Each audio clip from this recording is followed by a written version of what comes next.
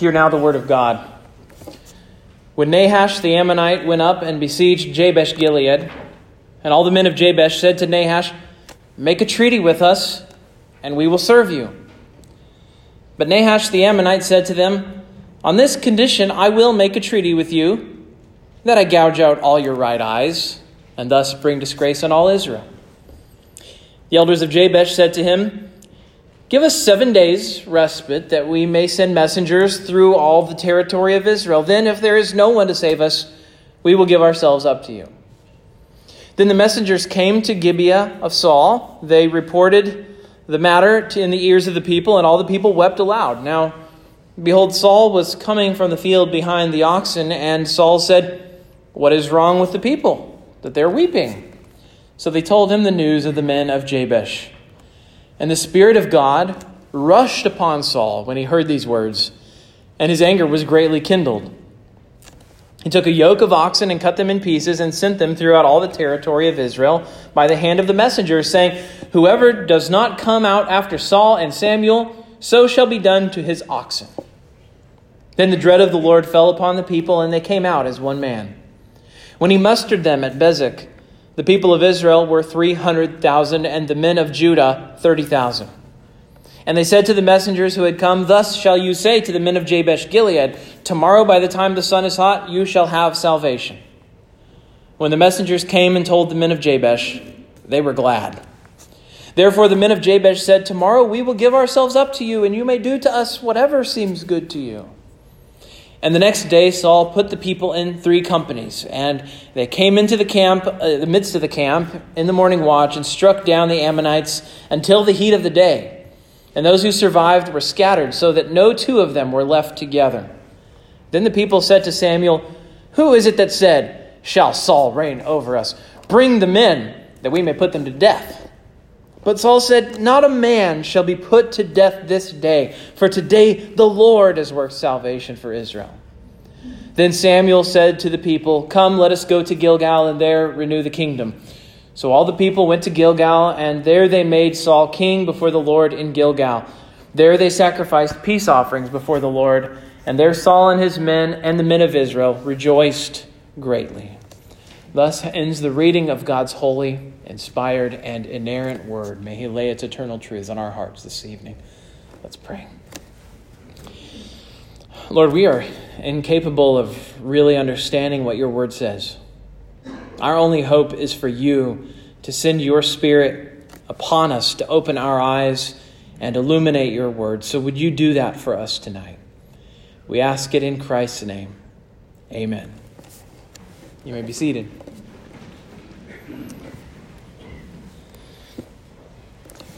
It depends on what circles you run in. Depends on if you think that what's going on Twitter is what's going on in the world. Depends on how much you're involved in social media and who you're following.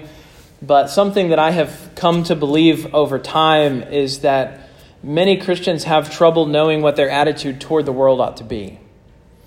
When it comes to the church, broadly speaking, it seems like there's a wide spectrum of attitudes toward the world. You have this range. On the one end of the spectrum, you have Christians who are so combative and so removed from the world that they don't think they live in the world at all.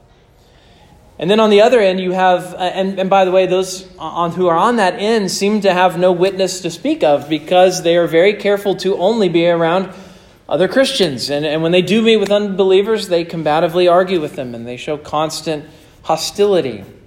And I can give you examples. Examples of this would be some groups that you don't think of combative, really. It's the Amish would be one example, right? They're so far removed from the world that they have no connection with the world at all, at least to the best of their ability. There are similar groups that I would say don't even qualify as being Christians, but they're certainly combative. That would be groups like the Westboro Baptist Church, who almost revel in being hated by the world, and who try to stoke that hatred as much as possible. Then on the other end of the spectrum, though, you have Christians who are so worldly, they're so compromised, that at the end of the day, you have to wonder whether they see themselves at war with their enemies, the world, the flesh, and the devil at all. And sadly, many professing Christians simply don't have the stomach for disagreement. I say this as someone who went to Christian college. I've accumulated a tremendous number of friends over the years who went to Christian college, and you see those differences. I'm not saying that that's something I see here at this church. I certainly don't. But if the world says to those people, jump, then they say, I guess I can jump. What harm could it do for me to jump if the world tells me to jump? Or if the world says something is okay, they just fold and they adopt whatever mentality the world says that they should have. And they think, I can make this fit with what God says if I think about it the right way. I remember an interview with a famous actor who was famous for being in violent, profane, sexually explicit movies. And he said he grew up as a Methodist and he still sees himself as a Christian. He said he really sees no contradiction between the way he lived and the career that he had and the faith that he claimed to hold. There was another famous musician. He claimed to be a Christian, and yet he had completely yielded to the world's understanding of human sexuality. He said Christians who believe in sexual sin need to get with the times.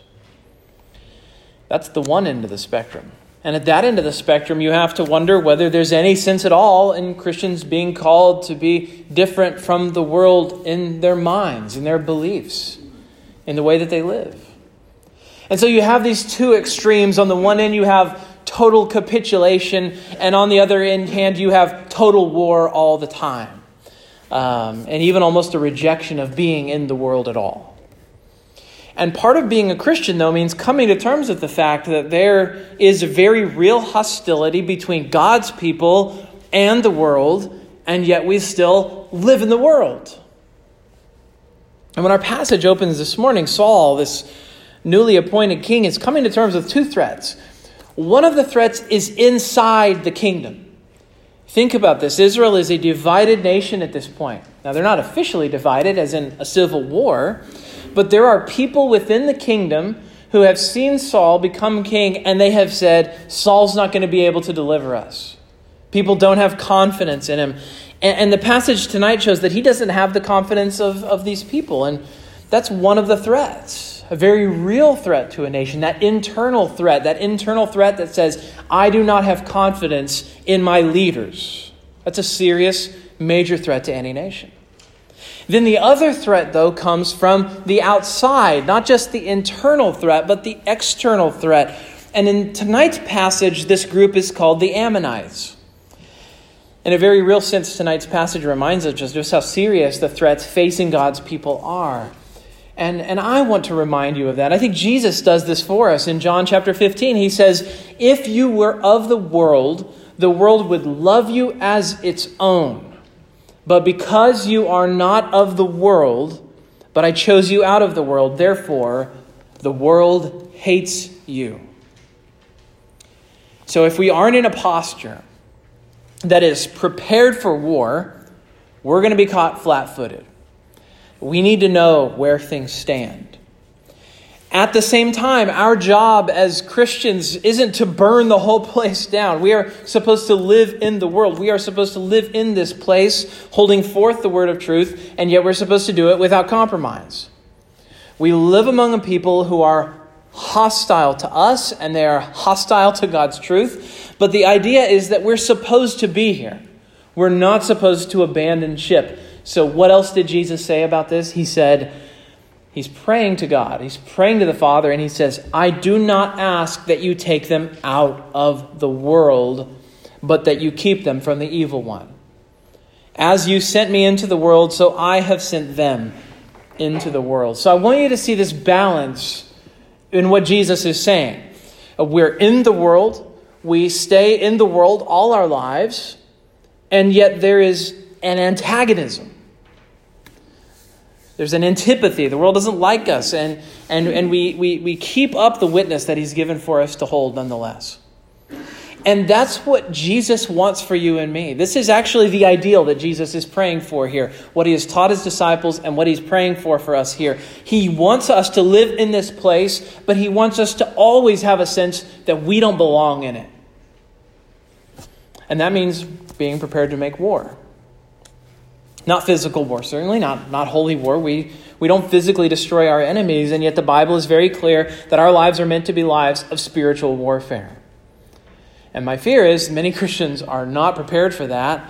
They don't expect it. And therefore, if they do see signs of hatred from the world, they think something is deeply wrong. And actually, it's the opposite. It means that you are one of God's people when you experience that. And so we learn a few things about the warfare we engage in tonight. We learn some things about the enemy, but we also learn about God's solution in 3 points. And the 3 points tonight are the world, the spirit, and the kingdom. And those 3 are going to guide us as we move through the text. First, we see the arrogance of the world, and this happens in the first 3 verses tonight. In one of the more disturbing moments in biblical history, a man and his daughters fled from a city that was destined for destruction at the hand of God. And so the man and his daughters fled into the hill country, and they hid in an isolated cave. And while they were in the cave, they were there for so long, they had grown so hopeless, so fearful, that the 2 daughters began to talk to one another, and they began to convince one another that their father was perhaps the last man on earth. Maybe they would never meet another man for the rest of their lives. And so fearing that they would never have children, they got their father drunk and committed incest with him. A really disturbing moment in the history of humanity. And it's a moment that if it had never happened, we would not have tonight's passage, though. Tonight's passage is born out of that disturbing moment. Literally, this is because the 2 daughters did become pregnant. And the older had a son, and his name was Moab. And he's the father of the Moabites. And you may remember that a Moabite woman ended up being King David's great-grandmother. The younger daughter also had a son, and his name was Ben-Ami. And he ended up being the father of the people we know in biblical history as the Ammonites. So the Israelites are the descendants of Abraham, and the Ammonites are the descendants of Lot and his daughters. And what that means is that these 2 people groups, who are even at war tonight in the passage, are actually cousins of one another. No sooner has Saul been proclaimed king of Israel than danger arises. Nahash, he's the king of the Ammonites. He comes against a city on the eastern edge of the Jordan River. This is a vulnerable location in Israel. It's the city of Jabesh. Now,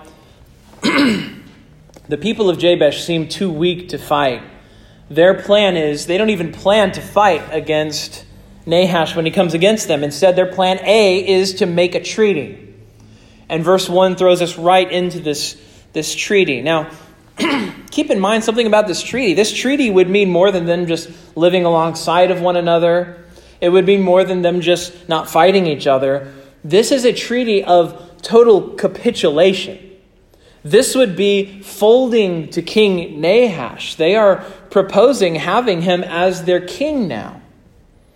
So this would be them literally getting a king like all the nations, because he would be a king from the nations. Now, I mentioned back in December that in the ancient Near East, when people would make treaties, there was a Hebrew word for that. There was a Hebrew word for making a treaty. And it wasn't the word make, it was the word cut. And I just mentioned that so you understand there is something relevant about that here. When you made a treaty, you cut a treaty. And Jabesh asks the Israelites to cut a treaty with Nahash. This would involve cutting a sacrificial animal normally. But see, Nahash has a different plan. He will cut the treaty, but the treaty he wants to cut is with the eyes of Jabesh. It's a very gruesome treaty. He says, on this condition, I will cut a treaty with you, that I gouge out all your right eyes and thus bring disgrace on all Israel. There's a strategic side to this. When the people would fight, they would use a combination of spears and shields. And so what you would do is you would lock your shields together, and then you would aim with your spear in your right hand if you were right-handed, and then you would thrust. So with your right eye, you'd be able to look out over the side of the shield and your compatriot's shield. You would form sort of a phalanx. And when you took that person's right eye, you not only stole his depth perception, you stole his ability to be able to effectively fight in battle. And they could still serve you. That's what's happening here. He's making a people who can still serve Nahash, but they wouldn't be able to aim a spear. They wouldn't be a threat. They would be at an immense disadvantage. And notice, though, the distant cousin's plan is to hobble Jabesh, but also to humiliate Israel. This isn't just a strategic plan here. This is personal. The goal here is humiliation. So Jabesh asks for 7 days to decide. They want to see if they can find help in Israel. It's hard to know why Nahash would accept this proposal. Why would Nahash say yes to this? Why not just tell them they have to make the decision now or you'll crush them? Well, it may actually be that he's just very cocky. He may be so arrogant. He may be so full of himself that he just thinks that, fine, Israel's not going to come for you. Even if they did come for you, they wouldn't be able to beat me. He may actually think that little of Israel. It's very hard to say. But in that time, they do send word for help. Now, there's something that is hard to avoid here, and that just feels like there's a gospel application at this moment. Because the people of Jabesh know one thing. And the thing that people of Jabesh seem to know is they cannot save themselves. We may fault them for not fighting back. We may say, well, look, Jabesh, you should go down with the ship. You should fight and fight until you can't fight anymore. And there's something to be said for that. But they at least acknowledge this thing here. They cannot save themselves. They are no good to defeat this enemy on their own. The help may come, but the help will have to come from outside of themselves. And one of the things that concerns me is that sometimes I go to the bookstores, and one of the things that it just looks like to me as I walk the sections of the bookstore is that the self-help section and the Christian section are right next to each other, and oftentimes they blend together, so you can't actually even tell them apart. If you go to Barnes & Noble or if you go to Books A Million and you walk the aisles, that's what you see, is that I think as far as the bookstore is concerned, you can't tell the difference. And Christians teach each other a sort of a form of self-help that oftentimes has nothing to do with the gospel. They teach each other to have high self-esteem, and they teach them to think highly of themselves. And I understand that impulse, that we think there's something that's going to help a person get through the day if they have self-esteem. And often what's taught in Christianity today is a phrase that was coined by Christian Smith, and it's called moralistic therapeutic deism. And what they mean by this is it's this belief that God is just a distant being whose purpose is to help us be better people or to be good citizens. The Bible doesn't teach the value of self-esteem. It teaches God esteem. And I hope that doesn't sound cheesy. It's not meant to be. The Bible teaches us to find our self-awareness, our self-worth, everything we believe about ourselves and what we're going to be able to accomplish in our lives by actually looking to God, not looking inside at ourselves and finding something really great inside of here. Because the Bible tells us the more we look in here, the more bad stuff we're going to see. I like to clean up the house sometimes. My wife will tell you, sometimes. If I can see my wife getting stressed out about the dirtiness of the house, I'll take it upon myself and say, I can do this. I can clean this house. She's going to walk in, she's going to look around, and she's going to be amazed. And yet, one thing I have learned about my cleaning is that the closer you look at everything, the worse it looks. And the worse it is. And that's the way our hearts are. If you get a closer look at each and every one of our hearts, what you find is absolutely no reason for self-esteem. And you have every reason to think that the only hope I have is God-esteem. See, Jabesh knows that they need help. And my friends, that is the beginning of understanding the gospel. Knowing that you need help. Knowing that you have no good inside of you. Knowing that you and I are helpless, fast bound in sin and nature's night. We need help and we cannot give it to ourselves. Do you see yourself that way? The Bible says that you should. The Bible says you ought to see yourself that way. At the very least, Jabesh knows that they need help. And so they cry out for help. And what happens is, and this is the beautiful thing, the deliverance they need comes from outside of themselves. So the deliverance is coming. And we see this second tonight in the activity of the Spirit. We see this in verses 4 to 13.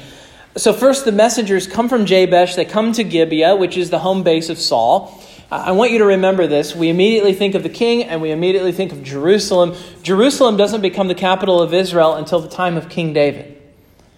Archaeology tells us Gibeah was probably about 3 miles north of Jerusalem.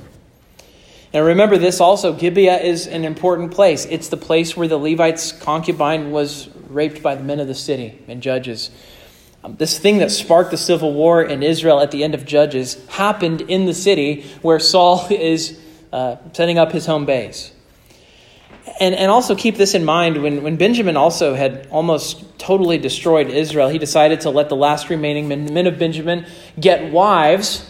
This is important. I know it's not just a matter of history. I'm getting at a point here. Israel allowed the men of Benjamin at the last moment. He gives them a moment of reprieve and says, I cannot do it. I cannot bring the death blow against my brother Benjamin. We will let them survive. But by the time they go to let them survive, there are not any women and there are no more children. And so they let them get wives by raiding the city of Jabesh. Okay, now there's a point to this. It is very possible that both of these places, Gibeah and Jabesh, are very near and dear to Saul's heart because Saul is from Gibeah, but he may have actually had family connections in Jabesh. He may have had a mother or a grandmother that's from Jabesh. They may have been one of those women who were kidnapped from there. In fact, if he's from Gibeah, you can almost bet that he has a female family member from his past who came from this place. So when the messengers arrive, Saul is not doing very kingly work yet. He's in the fields. He's walking in the fields. He's plowing. It's this moment where he sees very humble beginnings of the kingship. There's nothing glorious about his position yet. He's the king, but he's out working in the fields. And as soon as Saul hears the news about Jabesh, verse 6 tells us the Spirit of God rushed upon Saul when he heard these words, and his anger was greatly kindled. Now, we've learned in Scripture that for the Spirit of God to rush upon you isn't a mark of conversion necessarily. It is, however, God's way of empowering people to do His will. Think of the times this happens in Scripture. It happened with Othniel. It happened with Gideon. It happened with Jephthah. And He does it for Saul as well in this moment of need. And so as soon as the Spirit comes upon him, he cuts up the ox and he sends them throughout Israel's territory. And there's a threat attached to it. And the threat is, if you don't come to the rescue of Jabesh, bad things will happen. And the bad thing that's going to happen is not you are going to be cut in pieces. The bad thing that's going to happen is your animals will be cut in pieces. So you might remember when the concubine was violated by the men of Gibeah. These aren't pleasant things to bring up, by the way. It feels like I'm bringing up a lot of gross things in Scripture tonight. And the thing is, those things are coming back to bite Israel in a real way. But when the concubine was violated by the men of Gibeah, what did the Levite do at the very end that just made it even more gruesome? He cut her into pieces and sent her throughout the territory of Israel. And in the instance of the Levites, it was his way of expressing rage, outrage at each of the families of Israel. But in Saul's case, it's not outrage, it's a warning. He's saying, you don't want this to happen to your animals too. You had better come. And the threat works. Verse 7 says, the dread of the Lord fell upon the people, and they came out as one man. Notice a couple things about this threat. It isn't a threat against the people themselves. It's a threat against their property. It's softer than it could be. He could actually say, it's going to happen to you if you don't come. And Rick Phillips makes a point here in his commentary on this passage. He says this tells us something about wise leadership. He says this is wise leadership on Saul's part. And he applies that to churches today. I want to read you what Rick Phillips says. He says, this reminds us that it is not necessary for church leaders to be harsh or insulting when reproving or exhorting God's people. Those charged with spiritual authority may be forthright, but also moderate in their church discipline. It is always the Spirit who makes God's people willing to repent or obey. So I appreciate that word from Rick Phillips there about wise leadership. It is not necessary to be as brutal as you can be just because you have the power or because you're able to. I think that's wise. And in any case, there's another gospel moment for the people of Jabesh, because in verse 9, the people of Jabesh finally hear the good news. Rescue is coming. Salvation is coming. And I want you to notice their response. Their response to the good news is, it made the people of Jabesh glad. It made them glad. Here's a very simple question. Has the gospel made you glad? You know, it's true. God is a very important person. God is a very serious being. He takes himself seriously. He is holy. God demands our best. He demands our time. He demands our worship. He demands all that we are. But are you so serious that you have little actual joy in the Lord? Sometimes it's important for us to be reminded that we have been rescued. The good news has come to us, and we have life now. That is nothing to frown at. Over 100 times in the Bible, we are commanded to rejoice. Even in serious times, we should be defined by rejoicing rather than mourning. We should be glad-hearted people. Does that gladness show through in your life? Would your neighbor say that you are a rejoicing, joyful person? We really ought to aim for that in our lives. We ought to aim for holiness. We also ought to aim for joy. Is that an area where you need to ask God to help you? So God divides the people into three groups, or Saul divides the people into three groups, and they descend upon the Ammonites at once. They do it in a move that leaves them surrounded and fighting off Israelites all at once. It's actually a very clever military tactic that Saul uses in this case. And so Saul's tactic leaves the Ammonites defeated, thanks in no small part to the Spirit who rushed upon Saul and moved him to do this. And so I just want you to notice this, that the rescue of Israel comes through Saul, but it comes really through the Spirit. Even in this moment, as decisions are made, the Spirit is there, almost overriding Saul in a sense, to make sure that the rescue happens one way or another. And third, this evening, we see the kingdom. And this really seems to be the moment where Saul's leadership becomes truly solidified in Israel. The people really do see him as their king finally for the first time. In fact, we see evidence that this starts to happen right here because of how people react after the victory. Think about this. It would be very easy after this victory for Israel to make the wrong inference. And in fact, they do make the wrong inference. The victory happens, and then in verse 12, the people decide they want to kill anybody who spoke badly of King Saul, right? They want to just wipe out those dissenters, those people who didn't really have faith that Saul could do this. And behind this is this mistaken belief that it was good for them to ask for a king like all the nations. See, they actually think that this justifies their decision to have a king like all the nations. They feel like they're vindicated now in what they asked for. And the interesting thing is, it couldn't be more different than that. Ralph Davis says something else. He says this: salvation came not because Israel had a king, but because the king had Yahweh's Spirit. It's not the institution of kingship, but the power of the Spirit that brings deliverance. You see these two very different mindsets here. On the one hand, you have these people in Israel who are like, we picked the right thing. We picked a king and God honored it. And now here we are and we have what we need. And Saul seems to have the presence of mind that he should have. He seems to understand this, that that's not true. He says in verse 13, not a man shall be put to death today, for today the Lord has worked salvation for Israel. It would have been very tempting for him to say, I have worked salvation for Israel. That is true. I made these wise decisions. I made these excellent calls. You're right to stand behind me. Why don't I have a stronger kingship now? Let's put these people on trial and let's execute them.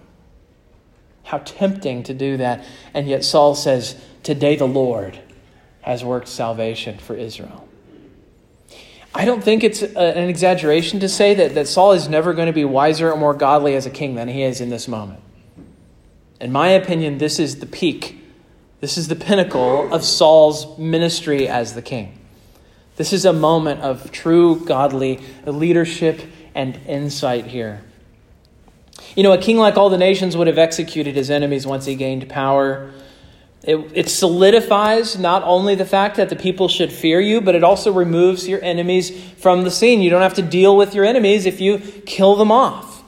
And you can just picture that the Babylonian kings did this. The Ammonite kings did this. The Assyrian kings did this. The Egyptian pharaohs did this.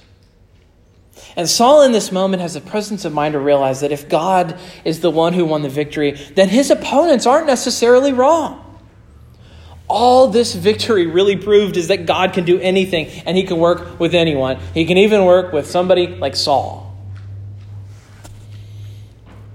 It's easy for people to see visible failure and see visible success in the church and attribute it to the pastor. It's an easy mistake for people to make. This has been an ongoing problem in the history of the church, to think that people come to hear the minister. This is just wrong.